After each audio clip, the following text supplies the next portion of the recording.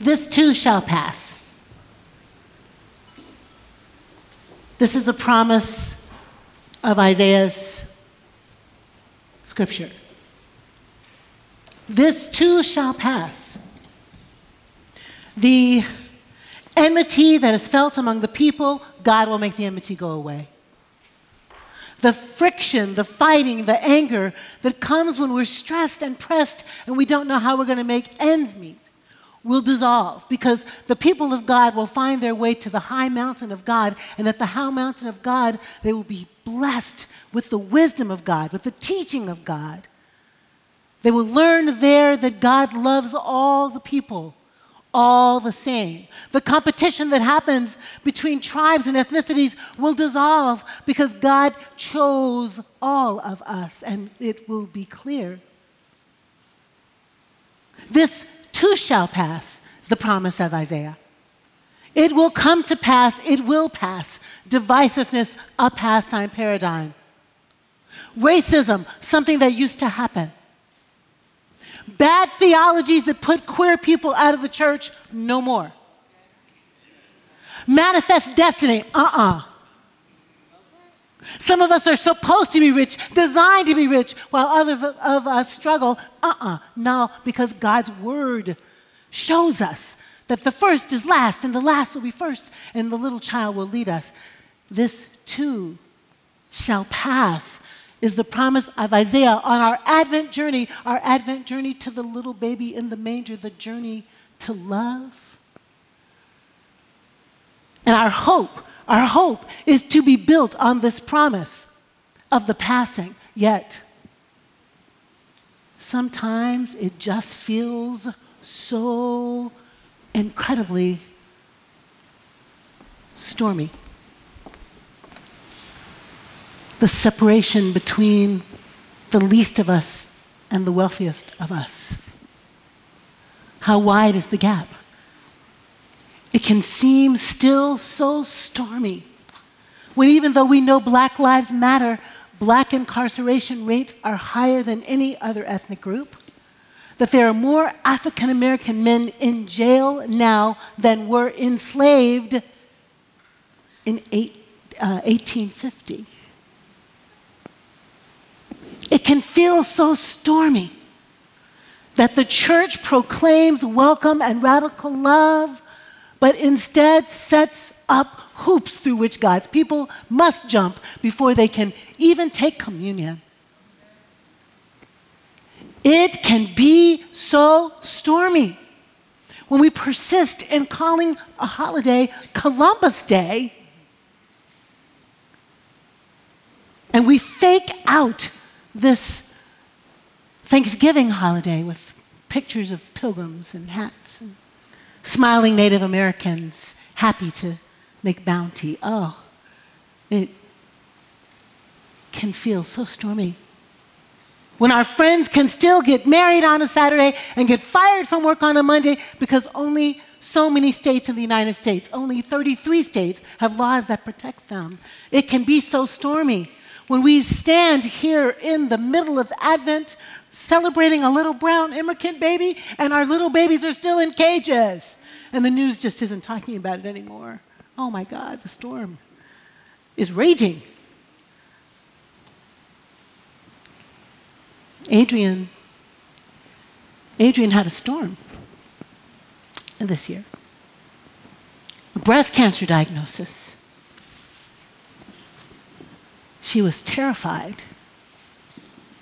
And she did all the things. She prayed and she meditated. And she took herself to the doctor. And she did the chemicals and the stuff. And it worked. Surrounded by love, surrounded by hope, surrounded by prayers, she was healed. She was healed. And she says every time she walks in this door, she feels the hope flooding, and that we the people, helped her get through that storm. And on the other hand, my cousin Jacqueline died on Thanksgiving Day. She would be 64 this week, December 7th. And she didn't survive her cancer diagnosis. She was in a space of those theologies that say, by his stripes we'll be healed, and didn't get in the way of the chemistry, and didn't get in the room with the radiation, didn't get in the space of that kind of healing soon enough to save her life. God is not a magician. I say God is not a magician. God is God. And it seems to me to be true that part of the way storms pass over is God uses us to make them pass. This too shall pass. It will be true that God's people will feel loved and seen and heard and celebrated because God's people will see and hug and celebrate each other. This too shall pass because we, the people, have the power to elect the electeds who understand that our economy sucks and we need to fix it. This too shall pass because we, the Love Army, will do the business of healing and reconciliation, and we'll have the hard talks, and we'll say the tough things, and we'll look each other in the eye and say, I forgive that. And we'll make a multi-ethnic, multi-racial, multi-generational movement of love and justice that requires all of us, and we'll let everybody in.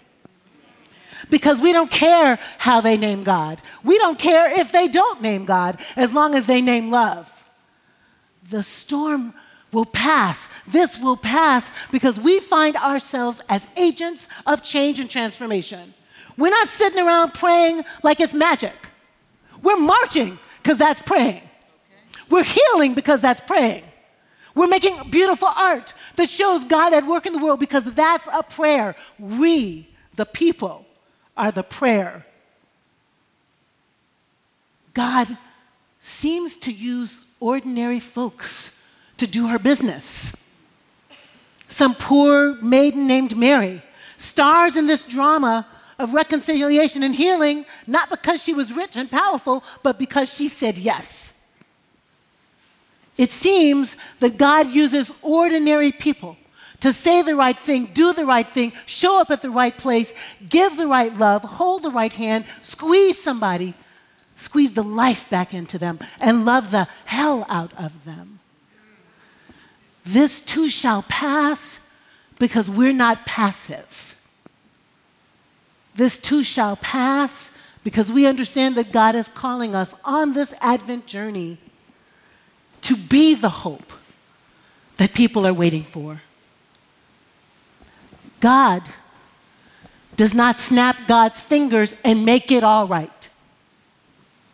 But what God does is move us by Spirit and equip us with love and call us in to movement building together so we can right what's wrong, we can fix what's broken, we can make the high places low and the low places high so that everybody has enough.